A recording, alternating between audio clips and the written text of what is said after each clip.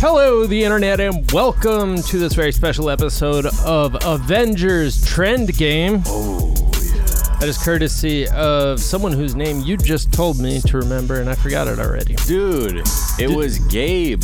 Obviously. What's up, Gabe? Shout out to you, Gabriel at Bold as Bronze. You Whoa, said you it, remembered not that part. me. Wow, look at you.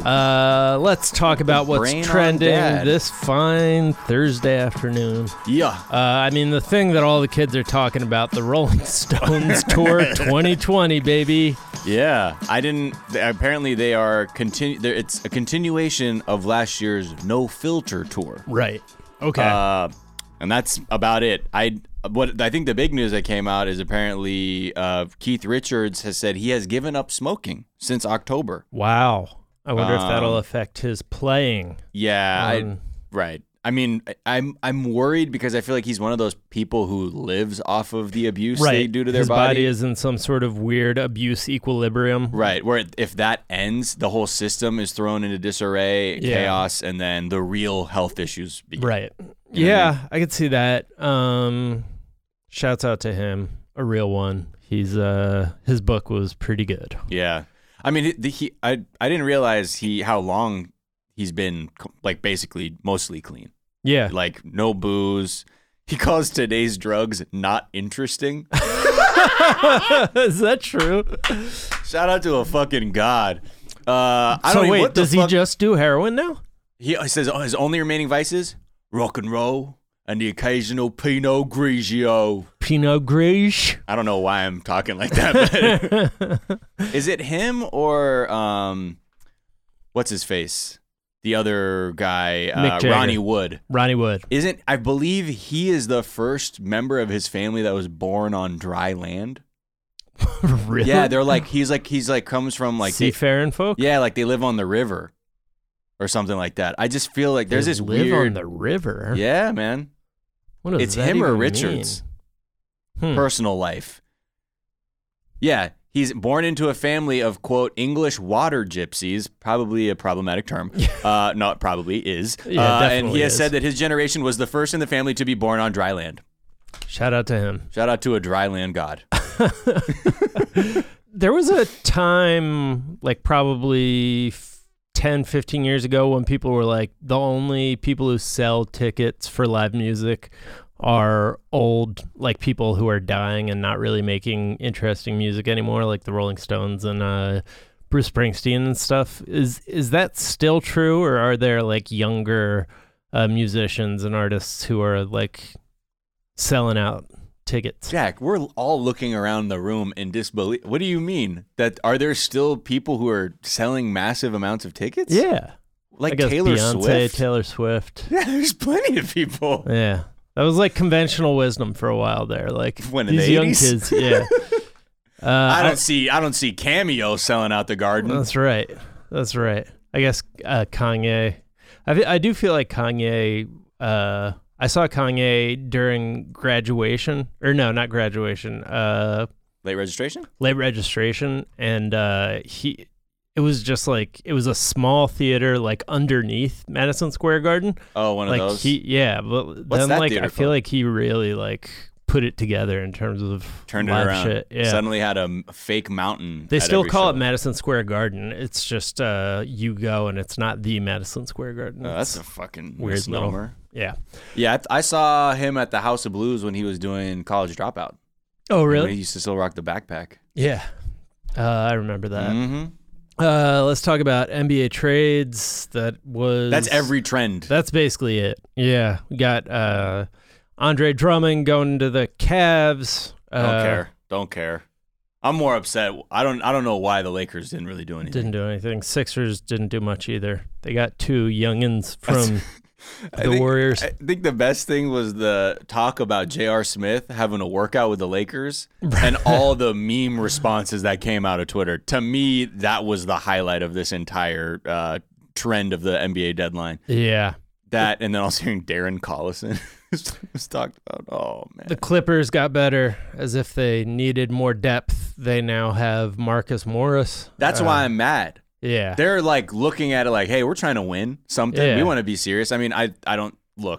I don't think it's right for me to assume that the Lakers should be in contention just like that. I mean, I think they should definitely be. They should be, but I mean, like, rather than having the attitude, I'm like, this is where we got to be, rather than being like, okay, let me give myself a second, rather than expecting the most right away.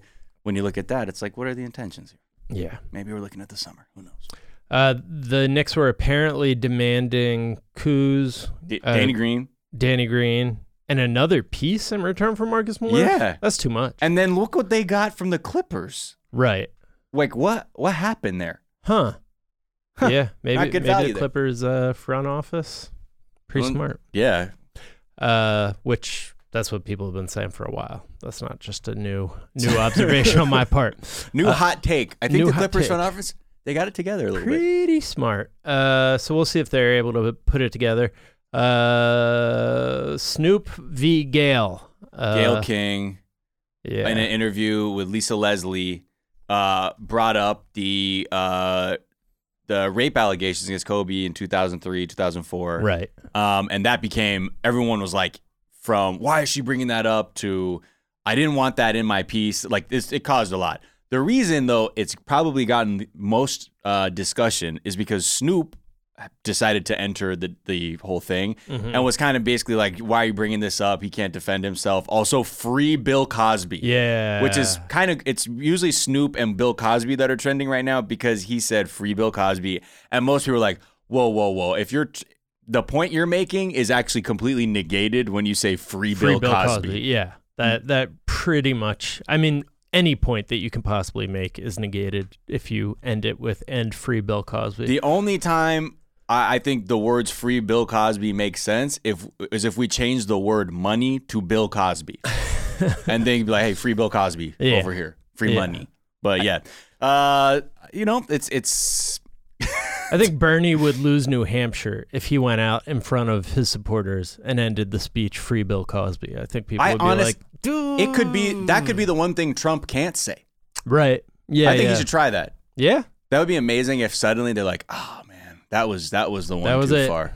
That was. A lot of people were like, "It's really ironic that rappers are defending Bill Cosby when he couldn't give a fuck about them." Yeah, that's true. Bill Cosby was all about, look people in the eye, and which Snoop wasn't good at in his first music videos, but just very, very much like, you got to be an upstanding young man and pull your pants up. Mm-hmm. Shake my hand. Give me a firm handshake. Yeah, Snoop. When he was young Calvin Brodus. Yeah, he was just he's figuring it out. That was dope though. He made not being able to make eye contact cool.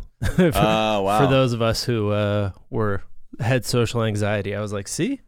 He can't look at. The first time I met you, I asked Her Majesty, I was like, will he do like an optic blast out of his eyes if he looks at someone too long? That's what I thought. I was like, he's just trying to keep me safe. Nah, man. Even Flow. What?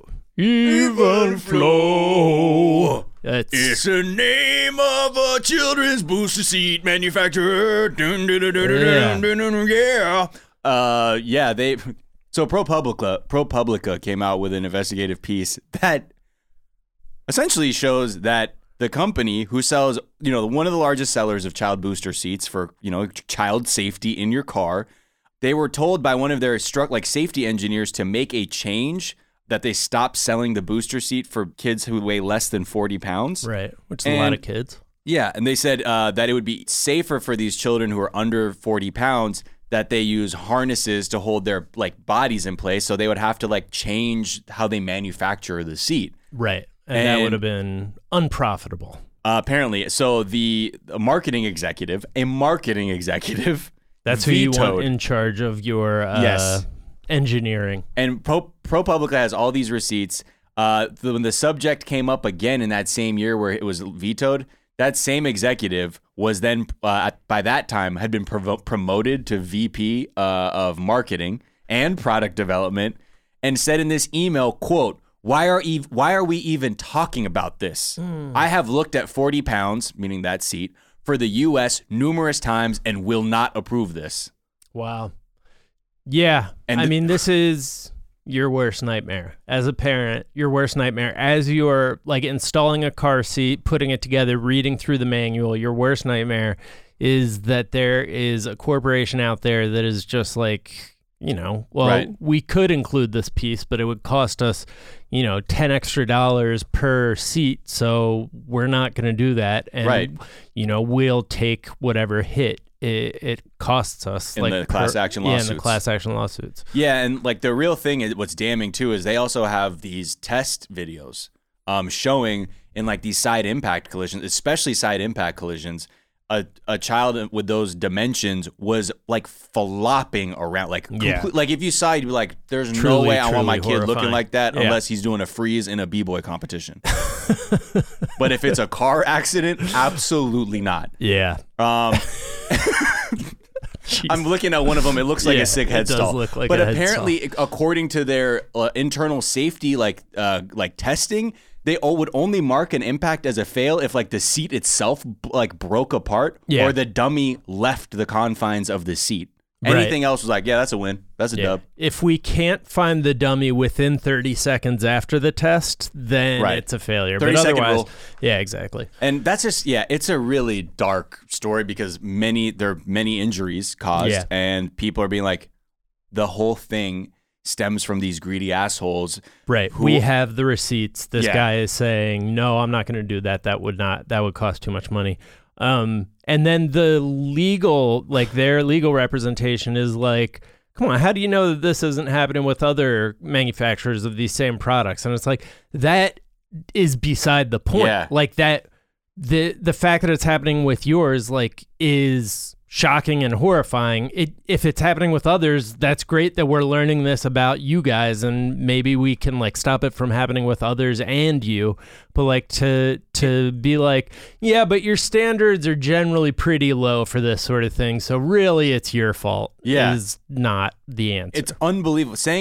This is one of the things their legal counsel said when they were asked to respond directly to some questions. No child restraint or booster seat can ensure that a child will not be injured in a car crash, especially a severe one. Just like no vehicle manufacturer can ensure that all occupants will escape injury in every crash. Right. Okay. And then it says, none of the questions or criticisms you lodge have been raised by the NHTSA, the National Highway Transportation Safety Authority, I believe, administration, at any time. In addition, many of the issues you raise could be applicable to the millions of belt positioning booster seats sold by other manufacturers. It's just like the slipperiest bullshit. Yeah.